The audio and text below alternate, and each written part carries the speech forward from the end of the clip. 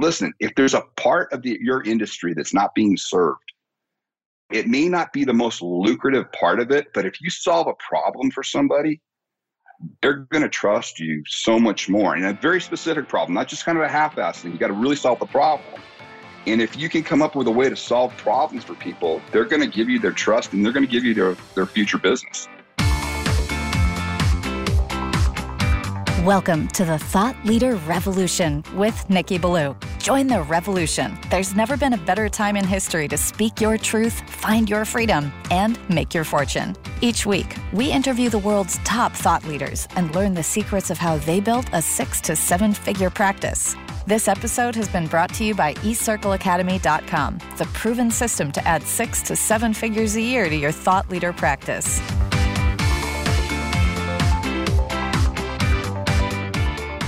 Welcome to another exciting episode of the podcast, The Thought Leader Revolution. I'm your host, Nikki Ballou. And boy, do we have an incredible, exciting guest lined up for you today. Today's guest is a repeat guest, and he's one of my favorite human beings on the planet. The reason I love and respect this guy so much is because he is not full of caca like most of the human race these days. He speaks the truth. He speaks about a topic that makes a lot of people uncomfortable, but is an unfortunate reality that we all have to face. And he's the best in the world at delivering the goods to help keep you and your family safe. I'm speaking, of course, of none other than the one, the only, the legendary Tim Larkin. Welcome to the show, Tim. How you doing, Nikki? Man, I'm awesome, brother. Really, really great to have you here with us today, man. Well, thanks. Awesome. So, Tim, it's been a little while since you've been on the show. Longtime listeners know who you are, but there's a lot of folks who are new to the show. They may not know who you are. I know you really well, but tell us your backstory, man. Tell us how you got to be the great Tim Larkin. Let's go from there. Basically, I was a kid that was always interested in any aspect of self-protection. I was brought up in combat sports by my grandpa and my grandfather. Very, very familiar with it to the point I was a Navy kid. I lived on Navy bases my whole life, learned a variety of different martial arts in those Navy bases, and just grew up around the military. And decided that when I finished high school that I wanted to join the Navy, via ROTC. And I went to school, but my ultimate goal was to become a SEAL officer. I had been introduced to the SEALs at a very young age through my dad. Decided that was what I wanted to do. I pursued that, did very well in my training, had a couple of weeks left in training, and then suffered a ear injury that ended my diving career. It really kind of changed my life at that point. Up until that point, I was bigger, faster, stronger. I thought I was going to have a very traditional special operations career. And the injury turned everything upside down, turned all my plans upside down. And it actually became the focus of what I teach people. Merely I inadvertently discovered the Rosetta Stone to self-protection by being injured.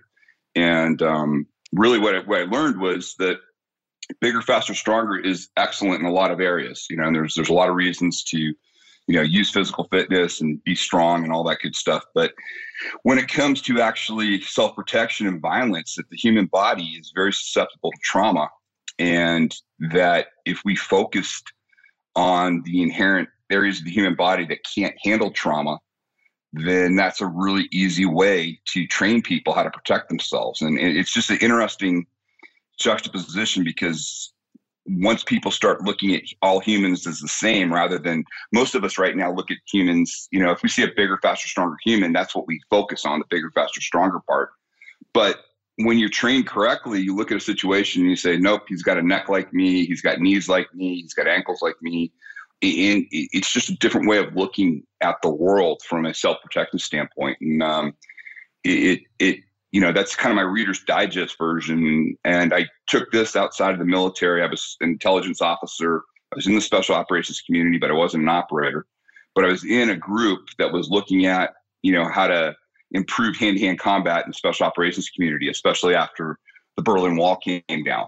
And they kind of predicted everything that's going on today, 20-something years ago, that, hey, warfare is going to change. We're going to need to put our hands on people. Well, that methodology was something that I was part of, and I became an instructor in the system that we originally used with military. And then, it just led to almost a 30-year career where I started out as a private military contractor and trained mostly law enforcement and military. And then after 9/11, I started training regular people in addition to my contracts. And, today I'm at the point to where probably I would say 70% of my business is now teaching regular people how to better protect themselves. And it's really rewarding. Yeah, I remember when you and I first met, I had a good friend of mine here in Toronto, which is, quote unquote, a very safe city. He was murdered in a restaurant. It was a high-profile murder. Someone walked into the restaurant. They had a hoodie on. They covered their face. They walked up to him and they pumped him full of 4 bullets. And this was a very high-end restaurant. I mean, they served, $300 to $1,000 a plate steaks at this restaurant. And it was in a nice, fancy part of downtown. And my friend was, not part of any organized crime. He was a realtor, a father with 2 kids, and his life was snuffed out just like that. And I felt so helpless. I found your book, your New York Times bestselling book, When Violence is the Answer. And I read it and I devoured it in one sitting, which I usually don't do with a nonfiction book. And then I signed up to do your course along with my lovely better half, Teresa, my good friend, Mark Von Musser, and a few other friends in Los Angeles. And it opened my eyes as to, what's happening out there and also the importance of self-protection. And I got to tell you, I commend you for what you do, because what you're doing isn't just a business. It's God's work. It's teaching people how to be able to defend themselves. And I believe that in this day and age, more than ever, people need those skills. But I wanted to ask your thoughts about that. Given how the world has been with COVID and pandemic and civil unrest and election unrest, what are your thoughts on the necessity of people knowing the information that you teach today versus even 3 or 4 years ago? Yeah, it's funny. People used to tell me, they'd say, hey, when was the seminal point for you? And the last big change in my business was 9/11. It was just a systemic change in society and how they viewed violence. But it was very different. What's just happened in the last year is so much more impactful than even 9/11, believe it or not, because 9/11 was a situation where we knew it was terrorists. We knew it was specifically planes. We knew it was, a specific deal. Our communities were still intact. We still had basically faith in our institutions, and we really didn't have too much interest. Secondarily, after 9/11, 2008, the crash of 2008 here in the U.S. actually saw a huge rise in crime, desperation. It subsided, pretty quickly. About probably 2 years later, a lot of that was under control. And the reason was last time, in 2008, people lost their homes and they lost things, but they still had their jobs. They still were able to provide for their families. What's just happened in this last year is just unthinkable. So many people have lost their jobs in the U.S. Our economy's there. A lot of people are now dependent on getting some sort of government assistance. We saw situations in the U.S. where cities literally were taken over by, protesters, and then just things that just would have been absolutely unthinkable happened. Had situations where, police were not responding to calls. You had a mother with her kids in a car being surrounded by a gang of just protesters, and she was told, "Oh, I'm sorry, there's nothing we can do. We can't send anybody out your way." There's a collapse in society that we haven't seen in our lifetime like this. What was acceptable, and we saw violence where, and things happening where it was just unthinkable to the community, and it was really damaging the community and really shook the faith of everybody, to where, I was never anybody that was a big prepper, in the extreme ways that you saw, prior to COVID.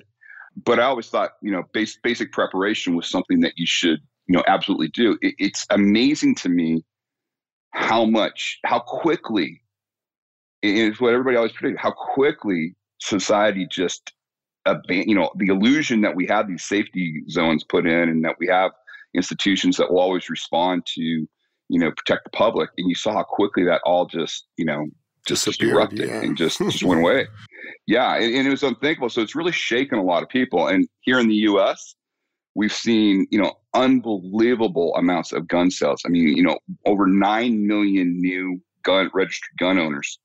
And an interesting part of that statistic is a big majority of that is single Black women out here. And so you're seeing people are just really feeling very, very at risk. And of course, the first thing they want to do is they want to buy a gun in the U.S. Because it's available. It's available to people. But the scary part about that is, buying a tool like a gun without proper training is really dicey. I'm, as you know, Nikki, I have a business out here in Las Vegas. We are a manufacturer of Class 3 weapons. We have a tourist facility out here where you can come and you can shoot automatic weapons in a very safe environment. I know it sounds crazy, crazy Americans. We like to, let people shoot machine guns, but we have that. But we're very, my partners and I are very pro Second Amendment, but we're also very pro personal responsibility. And I think what's happened in this last year is a lot of people recognized they saw things happen that they thought were unthinkable. They saw it happen to other people, and they saw themselves realizing, I have nothing in the toolbox to deal with a situation like this. Yeah. And it's really systemically changed. I mean, even the censorship that you're seeing, even in my community, I mean, people have to be very careful what they put out.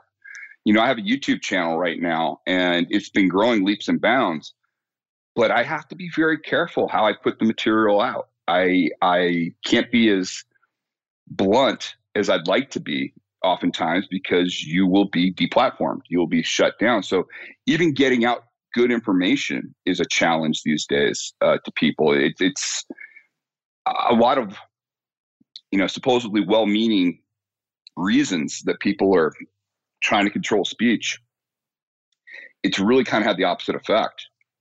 So to me, it's a quandary. I mean, I think this is going to be,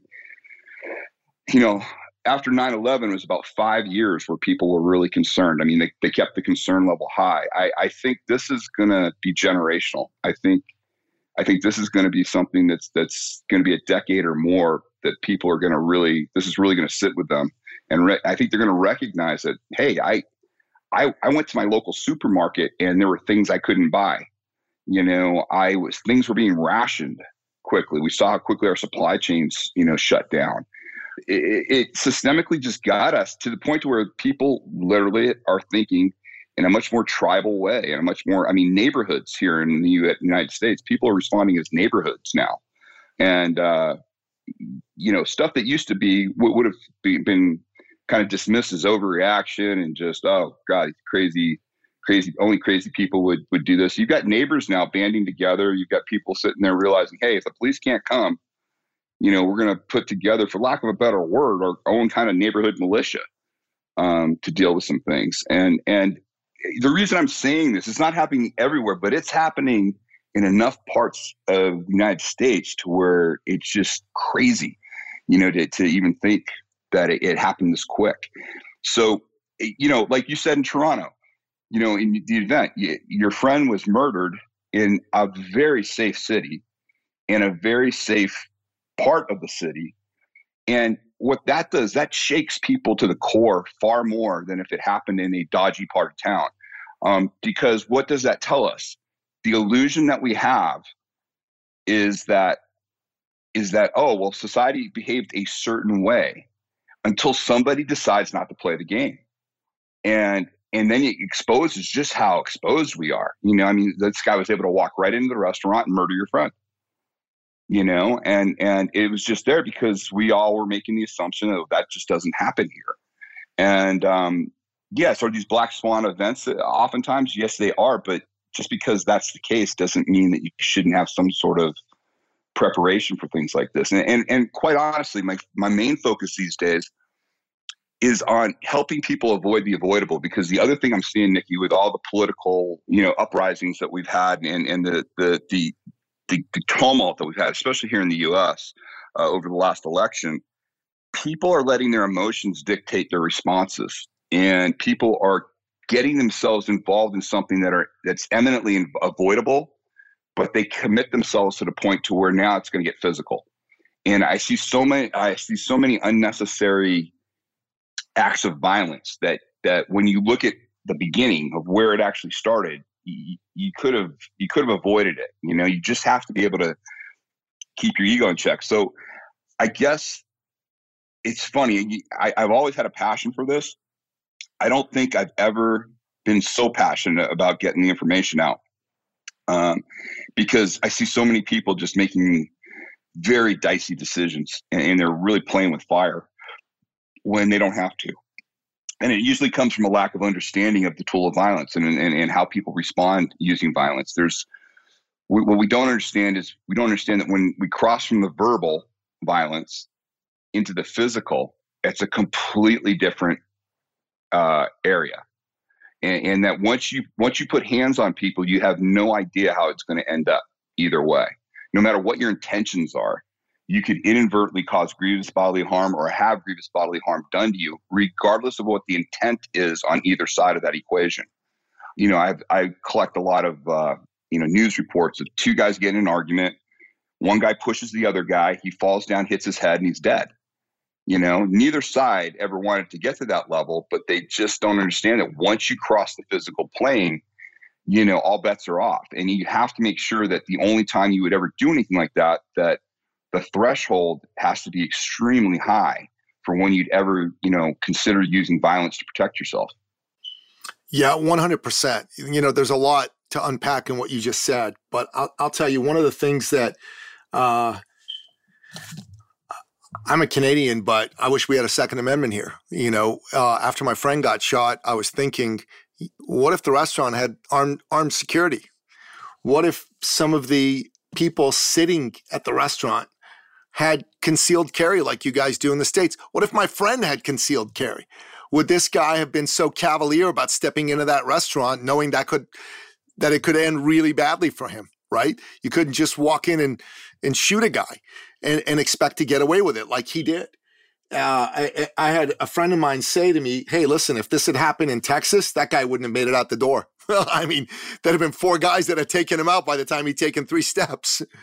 And it's crazy, but that's the kind of thing that I think about, right? That we here are being told by the government, oh, no, we're going to protect you by taking guns out of your hands legally. And I go, okay, well, what does that do to the criminals who don't really care about the law? That just means anybody who's a good guy, potentially, and a law-abiding person is the one who'd give up their guns and everybody else wouldn't. So how the heck are we going to protect ourselves if true lawlessness and anarchy come to Canada? And, underneath civilization, underneath that thin veneer of civilization, at one level, we're animals. And if our ability to take care of ourselves and our families, if we can't get food or shelter, I could see things going south even in a place like Toronto very quickly. Yeah. And that's what people don't understand. And again, I understand people being uncomfortable with the idea of gun ownership if you're uninitiated to it. And the thought process is, that the problem is somehow with legal gun ownership. And really the threat from legal gun owners is infinitesimally small. The abuse amongst legal gun owners is not the problem. What you see is exactly what you experienced in Toronto. The criminals are then absolutely brazen when they know they don't have to fear an armed population, and they don't have to deal with any of that. And there's another incident in a nightclub in Australia, and it was the same thing. This guy just walked in, really just brazen, just had the gun out. He knew nobody else in there had a gun, and he was able to walk right up. And again, it was a criminal thing, it was a gang related thing, but it was done right in front of everybody with no, just brazenly. And that's what you see when the result is as well-meaning as everybody thinks. It would be like us trying to solve drunk driving by taking away everybody's cars. Yeah, it's crazy. You need to punish the result. And here in the U.S., it's proven time and time again. The problem isn't the firearms. The problem is we have a real mental health problem here in the U.S. It's not being addressed. And there's an issue with people getting access to weapons, that other people have, oftentimes parents or something like that, that a mentally unstable person gets a hold of a firearm. And it's a problem because we don't really address that aspect of it. It was the same thing when I dealt with this in the UK with the rampant knife crime. That's crazy what's happening there. Well, and the response to it was to, just outlaw anything that looks like a knife. And I mean, to the point to where cutlery, normal like butter knives and stuff like that, when you go to buy them, it literally has a warning on it, not to misuse, stuff like that. And the reason society defaults to something like that is a good feel-good measure. It makes politicians feel like they've done something without really tackling the problem, and in fact, making it worse. We as citizens, and we as citizens just have to recognize that, all we can do is if you're in a society that has a democracy or democratic process, you can try to make your vote count, but other than that, you really have very little recourse, in a situation where, they basically provided very little options for you to protect yourself as far as using tools or weapons. And it's just something. It's something to look at. I mean, with the new administration that we have down here is trying to be very aggressive and trying to do some reforms. I don't think they'll be successful. They won't, or as successful as they'd like to be. But that said, we have some real fear here in the U.S., and you can see it just from the gun ownership. I mean, there is a 13-month backlog in ammunition right now. That's how far behind ammo is with people. It's crazy. You got your dogs in the background, Tim? Yeah, I'm sorry about that. That's all good, man. Hey, add some flavor and color to the interview. I love it. Can you hold just for a minute? Let me get my dogs real quick. Yeah, for sure, man. For sure.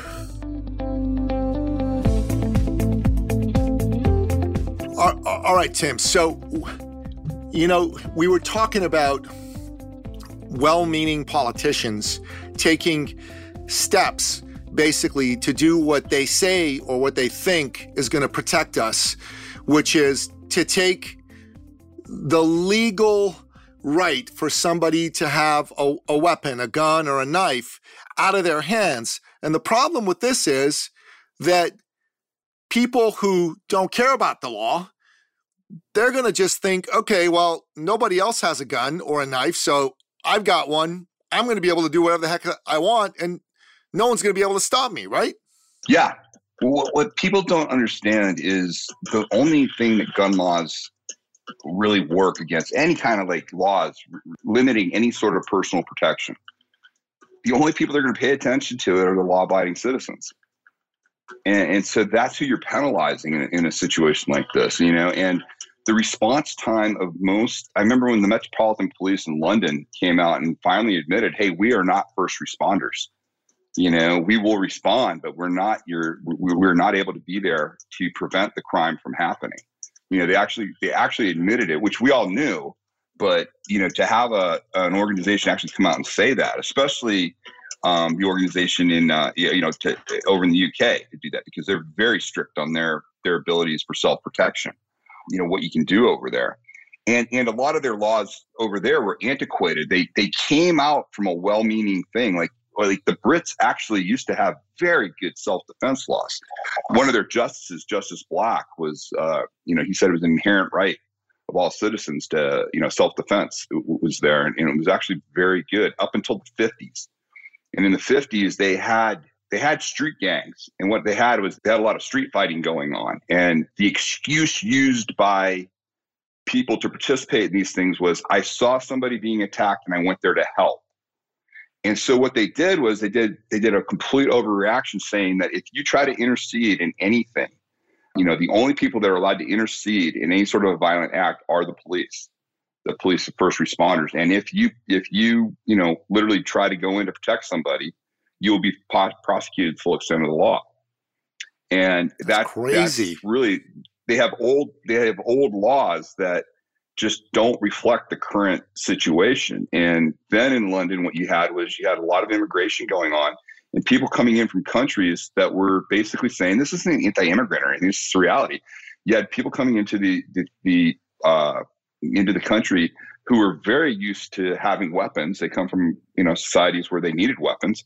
And they looked around, the criminal element of those people looked around and said, oh, you guys don't use knives because they tell you can't, yet they're readily available right here, and they just do it. And that's what people don't understand. You can outlaw tools. You'll never outlaw the intent to do violence, and that's what we saw. We saw that in Paris. We saw that with people, with all the people using trucks as, murder weapons to run people over and do things.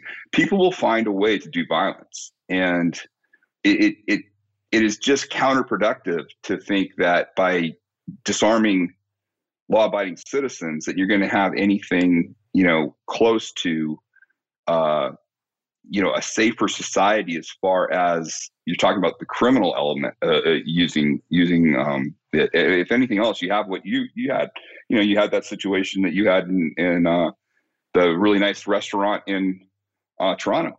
Where a guy just brazenly went in and murdered your friend, shot him 4 times, and literally walked right out, knowing full well nobody else in that area was going to have a firearm, and that they basically could just come right in and, do as they please. Yeah. I wonder to myself, if this was in another place like Texas, what would have happened? Would this guy have even dared to come into a restaurant and pull a gun on somebody? Or would he have thought twice because he knows that Texas is a place where there's a lot of concealed carry and frankly, even open carry. If he'd have tried this in a restaurant in Texas, he wouldn't have gotten away with it. Somebody would have pulled a gun and shot him on his way out the restaurant. And the law enforcement officials in Texas would say, bravo, you did our job for us. Yeah. Right? Yeah. Yeah. Well, you saw that at the unfortunate, church shooting. Yeah. Where another individual who literally was from another church happened to see them leaving, was able to get the guy down, use his AR, and to, take out the guys that just killed those people. That's people mistake the idea of wishing the way the world was a certain way, and they try to make laws based on the way they think the world should be rather than the way the world really is. And it's my job to my clients is to make sure that, listen, I am not going to sit here and waste your time by trying to tell you, yeah, I agree with you, I wish the world was this way. I'm going to say, hey, here is the reality of what we're dealing with. This is the world as we know it. And in order to navigate it, the safest way for you and your family, I'm going to give you the best information. Even if it's uncomfortable information, I'm going to give it to you. I'll tell you, it is very uncomfortable information. When I came and I did your course originally, I was glad to do it because I figured I better find a way to protect and defend myself and the people that I love. But the entire time I was uncomfortable. I mean, the idea that I would need to act that way should the need ever arise, it made me very, very uncomfortable. My entire body was shaking. I felt some butterflies in my stomach. I didn't feel confident at all. And I was thinking to myself, man, what if this ever really happened? What if this ever really happened? What if I had to do this? Would I even be able to fall back on this training that I had? You know what I mean? Would I be successful or would I freeze? And those are the thoughts that went through my head. But I'm very glad I did the training. I'm very glad that my better half decided to do the training with me. And I'm glad that we've at least been exposed to this information so that, God forbid, society goes to heck in a handbasket. We're able to do something about ourselves. A couple of days ago, cops came up to my townhouse complex and they knocked on my door. And I opened the door and I'm wondering what they were doing there. And the guy says, hey, did someone just, make a whole bunch of noise climbing down from your rooftop? And I'm like, no. He said, yeah. The neighbor across the street saw somebody jumping off a rooftop and running away. And I thought, wow, dang. And, we've got security and, special kind of locks that you can't just get by. How did this guy climb up 4 stories, go on a rooftop of a, 3-story townhouse, and then jump off of that rooftop and get into the complex? If somebody can do that, then we're not nearly as safe as we think we are, right? That there's almost an illusion of safety. And like I said before, the civilization has this veneer over top of society. But if you take away people's feelings of safety and security when it comes to food, when it comes to being able to take care of their families, I think all of that could be gone in an instant. And we could be in a Darwinian, survival of the fittest situation before we know it. What are your thoughts on that? Yeah, well, that's just it. I mean, I try to tell people all the time, I mean, just look how quickly things digressed this summer, last summer. I mean, it wasn't, fast. I mean, it didn't happen everywhere, but it happened in enough large cities that, were unthinkable. I have friends that live in New York. I remember a buddy of mine called me up, and he lived in the Upper East Side in an amazing amazing penthouse and everything. And I'd done his podcast. And he called me up a couple of months into the pandemic after things started happening. And he said, hey, I need some help with some security, security equipment and cameras and stuff for my place and blah, blah, blah. And I remember calling up and go, hey, Jim, your place it was great. The penthouse, we already kind of went over that kind of stuff. What more do you want? And he goes, oh, I don't live there anymore.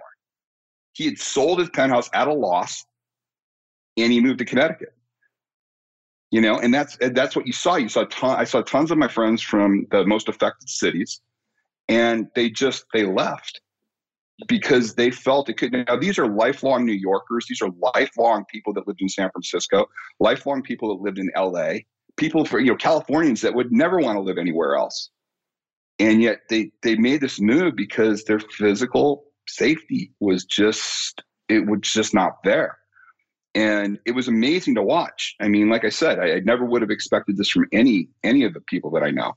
And yet that's what happened. I mean, that's how quickly it happened. And, so you're going to see people making those decisions. And quite honestly, I agree with what they're doing. Meaning that's the ultimate. It's like they have the ability. Not everybody can just up and move. They don't have the financial wherewithal to do it. But the people that did, I understand why they did it. Because they have the ability to do it. And instead of risking it and say, well, I'm going to stay put or I'm going to do whatever, they said, you know what? My family's safety isn't worth it. I'm out of here.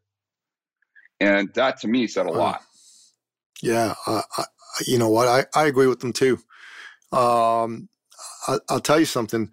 I've been thinking about buying some rural property myself and moving into a rural space with a lot more land.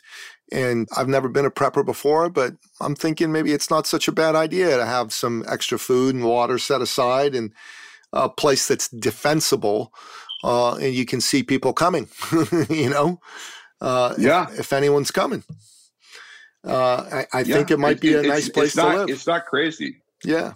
I just tell people all the time, there's no penalty for being prepared. It doesn't have to be crazy stuff. You don't have to have a dugout underground house or anything like that. But just, do you have enough water for a week? Do you have the ability to have, food? Like I have stored away at least 3 months worth of food that's usable. We've got basic water needs and then a generator and just a couple of things. And I don't live in a rural part of Las Vegas. I'm in Las Vegas. I live in a very nice part of Summerlin, which is a very nice neighborhood. But all of us around here, we all have our basics just in case, and maybe a couple of years ago, everything I just said would seem like, oh, wow, you're really kind of paranoid, you're extreme. Right now, everybody says, no, it's really smart. It is really smart. So we've changed. Like I said, and I think this goes back to my original statement. I think since, 9/11 was the last big thing I saw where people really, understood that there was, a potential threat to them that they weren't aware of before. And this, I think, is probably even a more telling situation. I've seen more people responding to this than I even saw people at 9/11 respond to. Well, I agree with you. And part of what's having so many people be concerned is that, there's a new administration in Washington, D.C. that seems to want to take away their Second Amendment rights. And I got to tell you, when my friend got shot, I became a big fan of your Second Amendment. I wish we had something like that here. Not that I think every human being on the planet should have the right to have a gun, because there's some people with some serious mental health issues that shouldn't have the right to have a gun. And there's some people that, frankly, are criminals that shouldn't have the right to have a gun. But if you're a law-abiding person and the world is about to go to heck in the handbasket, it's a really good idea to be able to have the means to defend yourself. And be trained by someone like you, right? Yeah, and that's where, my goal is not to turn people into, like a Book of Eli type of person or Mad Max or something like that. My goal is for them just to understand, what the parameters are, and when would you ever need to even consider using violence? And, because most people don't, and most people don't understand how much they can get themselves in trouble by responding to things they don't need to respond to. And that, to me, is like, if I can just do nothing other than that for people, I think, I'll be really satisfied. I mean, the best calls I ever get, Nikki, are the people that call me up and say, hey, Tim, I just want to let you know, this happened to me last week. The old me would have responded this way, but after going through your training or reading your book or doing it, I responded this way and got myself out of there. And thank you so much. And to me, that's way more rewarding for me to hear that than to hear, hey, Tim, I had to use your information. I did this to this guy and that guy, and I survived, Or if I hear from my military and law enforcement guys that they were successfully able to use the training to protect themselves. I expect that to happen. But what's really great is when people don't have to use the information, because, I learned a long time ago that most people really don't want to learn self-defense and self-protection. That it's just not something that's inherently in them. They're not. Most people aren't like me and, say, my instructors and people that like me that like to do this training. Most people, what they really want is they want the best information possible on how to live a life that minimizes the chance that they would ever need self-protection or self-defense. And to me, that's the important message that I get out. So if I focus on anything these days, it's on how to live a life that would minimize the chance of you ever needing this information to protect yourself.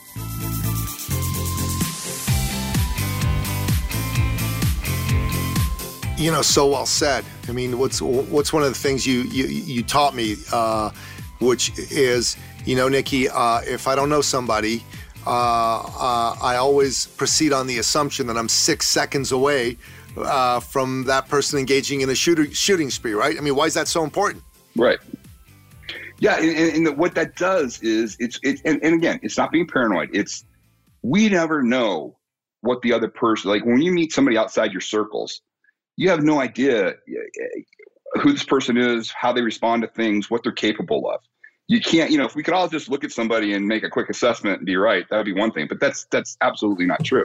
It's not. But what that does is, if you take it from that extreme standpoint in your head, like, hey, this person might be 6 seconds away from a shooting spree, and I don't want to be the one to trigger it.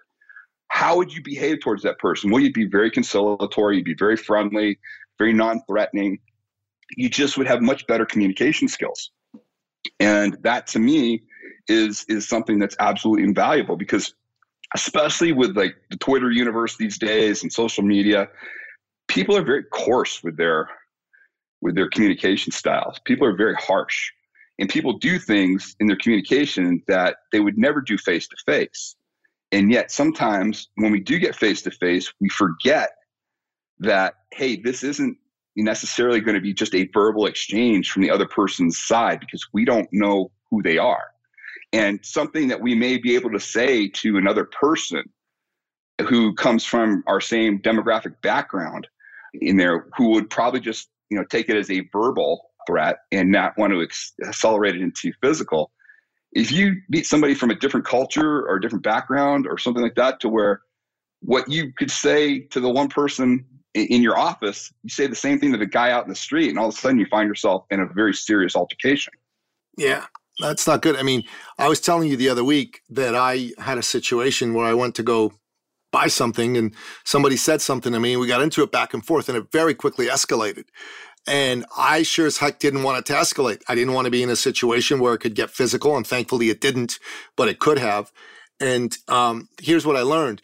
I was in a grocery store lineup, and there was someone behind me, and my mask, I wasn't wearing a mask. I was wearing one of those neck gaiters, and I just put it down a bit to breathe, right? Because quite frankly, the only reason I wear those darn things is because there's a lot of grocery stores in Toronto right now who say, hey, we're not going to let you in if you don't have one, and I need to eat. I need to have food for my family. Otherwise, I don't think they work. I don't think it's the right thing to wear them. But someone just said to me, those masks work a lot better when you cover your whole face with them, including your nose. And it was the kind of thing that in the past would have had me just turn around and say something snarky back to them. And what I did instead is I looked back for a second and I said, thank you. I kept walking forward.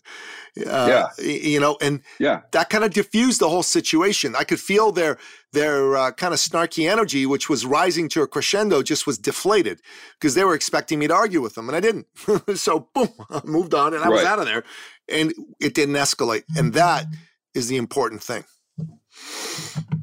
Yeah, and that's exactly it. And it's when we live life like that, it actually becomes, just a lot easier. I mean, you've heard me talk about the idea of the 3-day rule, that very few things meet the 3-day rule. And the 3-day rule is essentially this: whatever the incident is that you think you need to respond to, is it going to matter 3 days from now? 3 days from now, if you find yourself in a jail cell, or God forbid, you're 6 feet under, will you have told yourself, yeah, there's no other way I could have responded to this? Yeah. And very, very few things, meet that level. Tim, that's why I value you and the work you do so much, because you're somebody who speaks the truth. You tackle a very difficult subject, and you do it in a way that makes it possible for someone like me to be able to take value from what you're saying and apply it in my life in a way that I don't get involved in dumb altercations that I don't need to get involved in. But if, God forbid, I ever am in a situation where I need to make use of this information, I have the training that I went through to fall back on.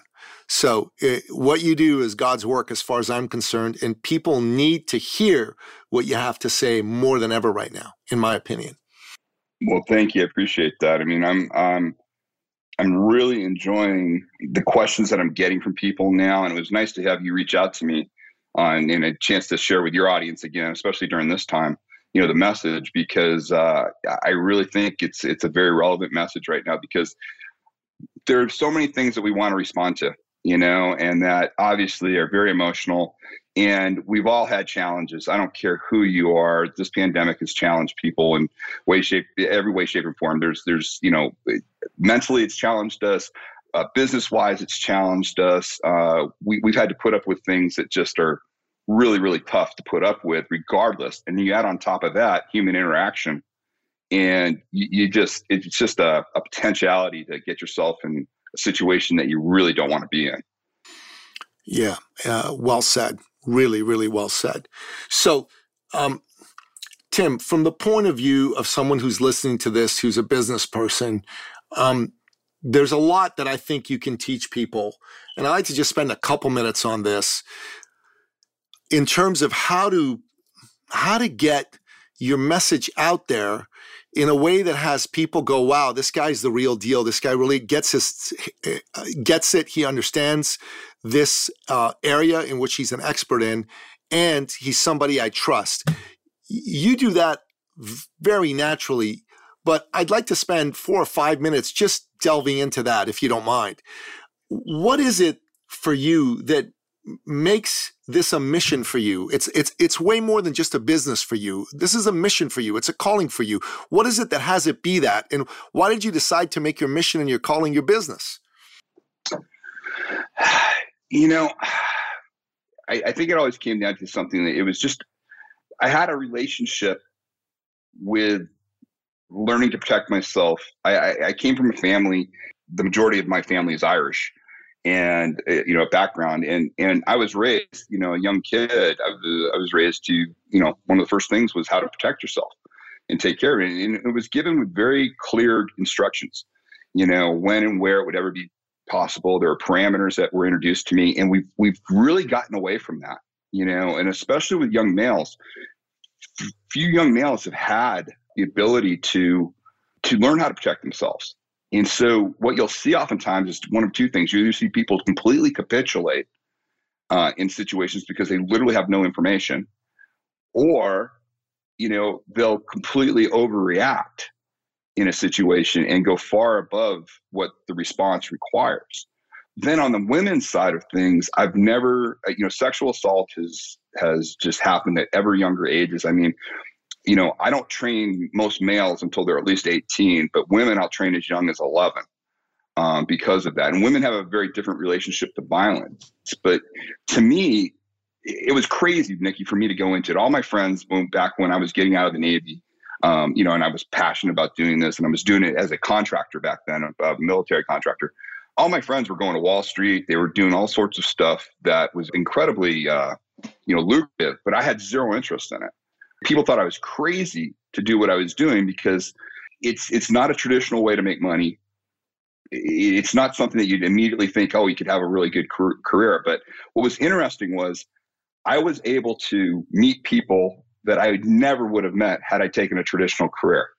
I've met CEOs, I've met politicians, business leaders, movers and shakers, just amazing entrepreneurs who, if I had gone the traditional route, I probably wouldn't meet there. And what it taught me was, no matter who you are, no matter what your demographic is, violence affects everybody across the board. It doesn't care about your gender. It doesn't care about your political affiliation. It doesn't care about whether or not you are a weak person or a strong person.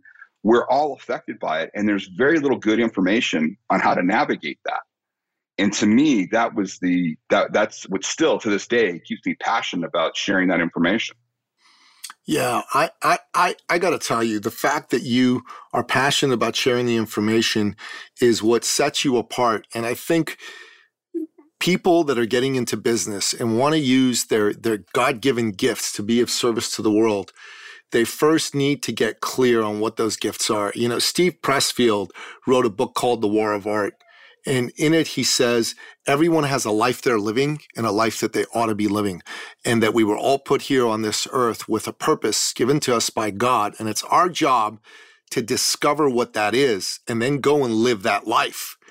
And you've done that. And that's one of the things I want to inspire everyone who listens to this podcast to go do if they're not already doing that. And the reason I'm excited about having you on the show is because you're a living, breathing example of that. I mean, I found out about you originally through my friend Mark Von Musser, who used to work with Tony Robbins. And Tony Robbins trusts you. He believes in you as the expert in the world when it comes to self-protection and helping people defend themselves from asocial violence. So Tony Robbins has probably done more to help more people be successful in the world over the last 30 years than any human being alive. And when someone like that takes a look at you, Tim Larkin, and says, I trust this man, it just makes it a whole lot easier for people like me and, quite frankly, a whole lot of other people to take a look at you and say, this guy's worth listening to, this guy's worth following. So I just want to say, I think it's fabulous and amazing that you have the passion that you do and that you've been able to attract such incredible accolades from people like Tony Robbins. Well, to leave something with your business folks, I'll tell you one thing that I had a very deliberate decision on when I decided to get into my world. I didn't try to do everything. Meaning I've picked one specific niche in there. And really it comes down to what the term in law enforcement and military is justified lethal force. I found that basically in the most extreme circumstances, there was very little good information on how to navigate that. And it was kind of controversial. But what's interesting is because I became a subject matter expert there, people trusted me on everything else. And so, I had a friend who he was in the insurance business. But what he found out was, he said one of the biggest problems one of his clients had was sending their kids to college.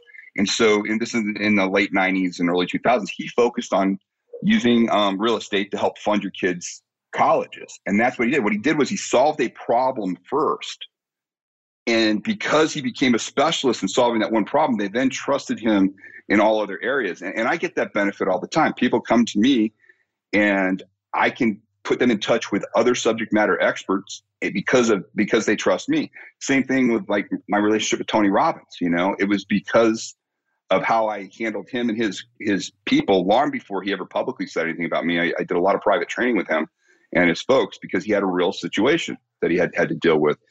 So all I can tell people is, listen, if there's a part of your industry that's not being served, it may not be the most lucrative part of it, but if you solve a problem for somebody, they're going to trust you so much more. And a very specific problem, not just kind of a half-assed thing. You got to really solve the problem.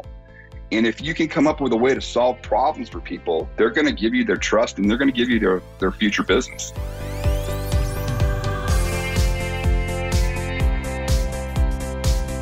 Amen. Amen. Amen. Amen. I wholeheartedly agree with that. And it's what I strive to do inside my business. And it's very important to understand who you want to help, why you want to help them, or what problem you solve for them. And you said that brilliantly, Tim. Thank you. So, Tim, these days, there's really not much of a way for people to come and do your course live, but I think you've been one of the folks who's been able to create something online. So tell us a little bit about what you're doing online and how people can find out about it, engage with it, and frankly, buy your programs. Really, probably the best way, especially if this is the first time you've kind of heard about me, probably the best thing I could have you do is join my YouTube channel. It's just Tim Larkin, Self-Protection Expert. Easy to find online. I've got so much free information on there and just real good actionable videos. And yeah, and then obviously I'd love you to buy some products and do some stuff. But the best way to do that is to first educate yourself, because I want to make sure I can help you. And that's why I've put the YouTube channel up, and it's just been growing leaps and bounds. So I think that would probably be the best value for your folks, is if they just were able to get more information and see some video presentations that I've done that a lot of people find very helpful. Okay, great. We'll make sure we put up the YouTube channel in the show notes. And then there's your company website, Target Focus Training. We'll put that in the show notes as well.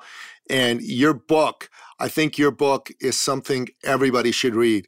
I don't often say this, but everybody should read your book. When Violence is the Answer, it's a book that it's a difficult book to read, perhaps, but it's also a book that's riveting. The information in there is very powerful.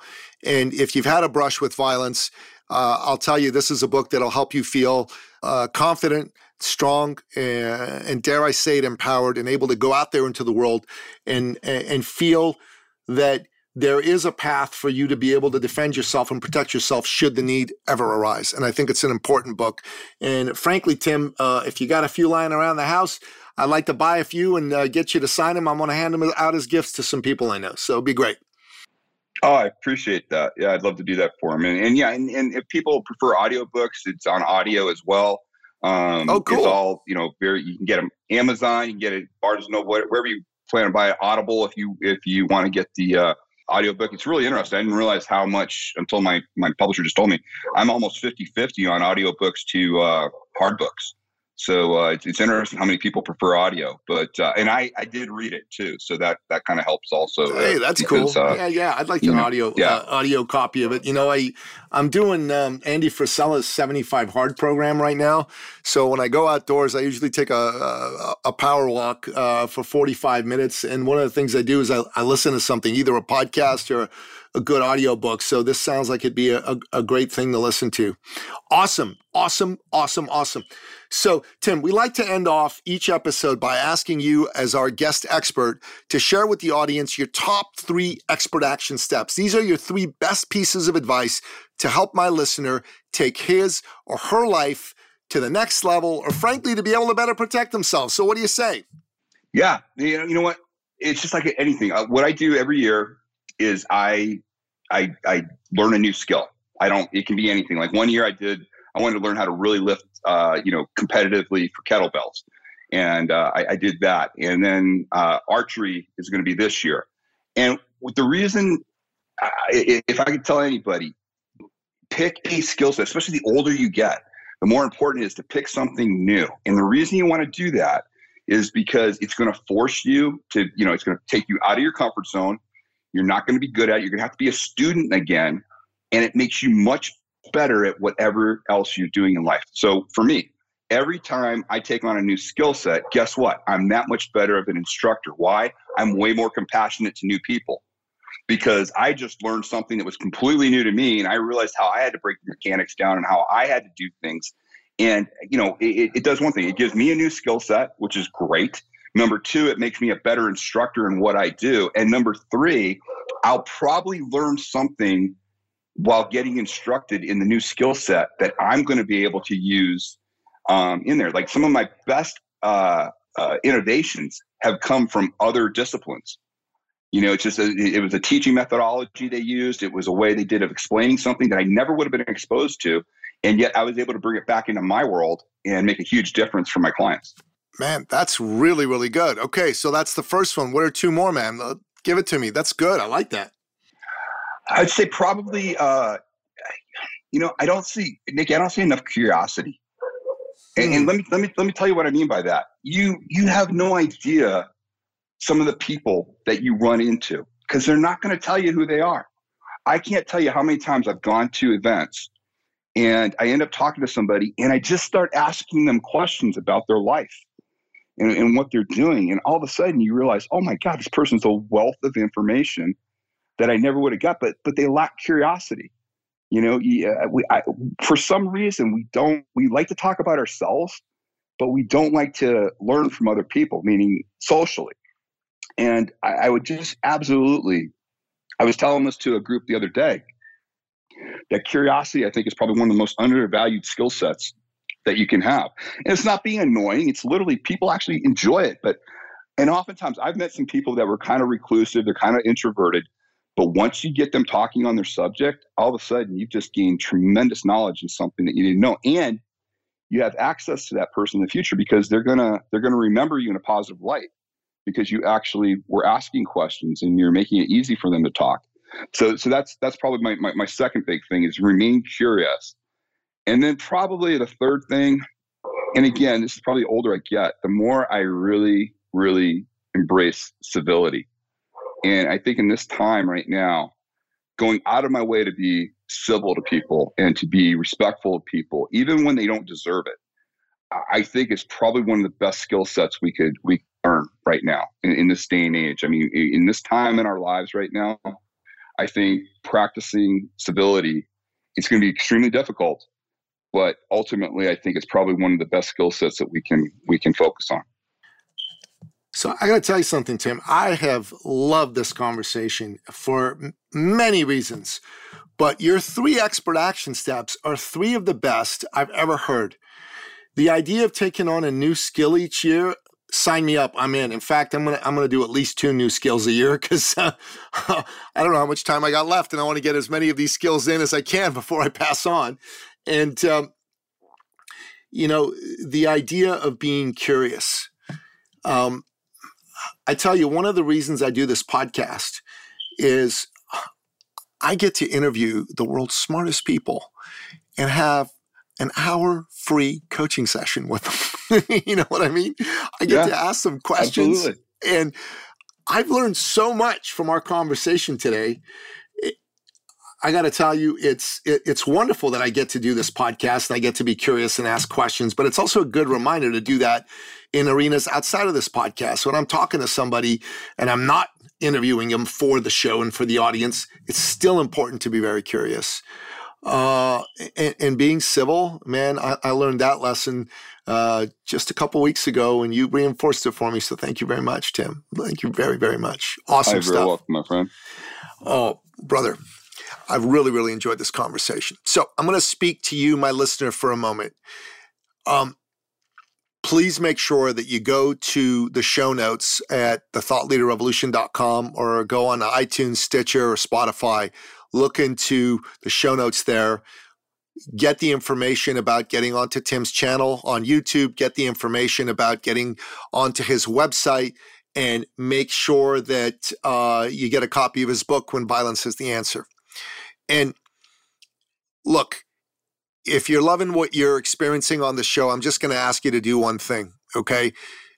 Write us a review, okay? And share this with 3 of your friends. Share this with 3 of your friends. That's all I'm asking you to do. Just make sure that we have the opportunity to have more people hear the good information that we have on this show. And the best way for us to do that, frankly, is through you as our loyal listener, taking you out there into the world. And listen, you know all about the amazing resources we offer on my website. You can go to eCircleAcademy.com. You can pick those up. There's a whole bunch of free resources you can take advantage of. Make sure you take advantage of them, and make sure that you 1,000% listen to what Tim has had to say here today and equip yourself to, frankly, be able to defend yourself should the need arise. Let's hope it never arises, but this is like insurance. It's better to have it and not need it than need it and not have it. Tim, my friend, thank you so much for being on the show with me today, brother. Hey, thank you, Nicky. You bet. And that wraps up another exciting episode of the podcast, The Thought Leader Revolution. To find out more about today's amazing guest, the one and only Tim Larkin, go to thethoughtleaderrevolution.com. Check out the show notes. And to find out more about all the resources that we have available for you to help you grow your business, go to eCircleAcademy.com. Until next time, goodbye. This episode has been brought to you by eCircleAcademy.com, the proven system to add 6 to 7 figures a year to your thought leader practice.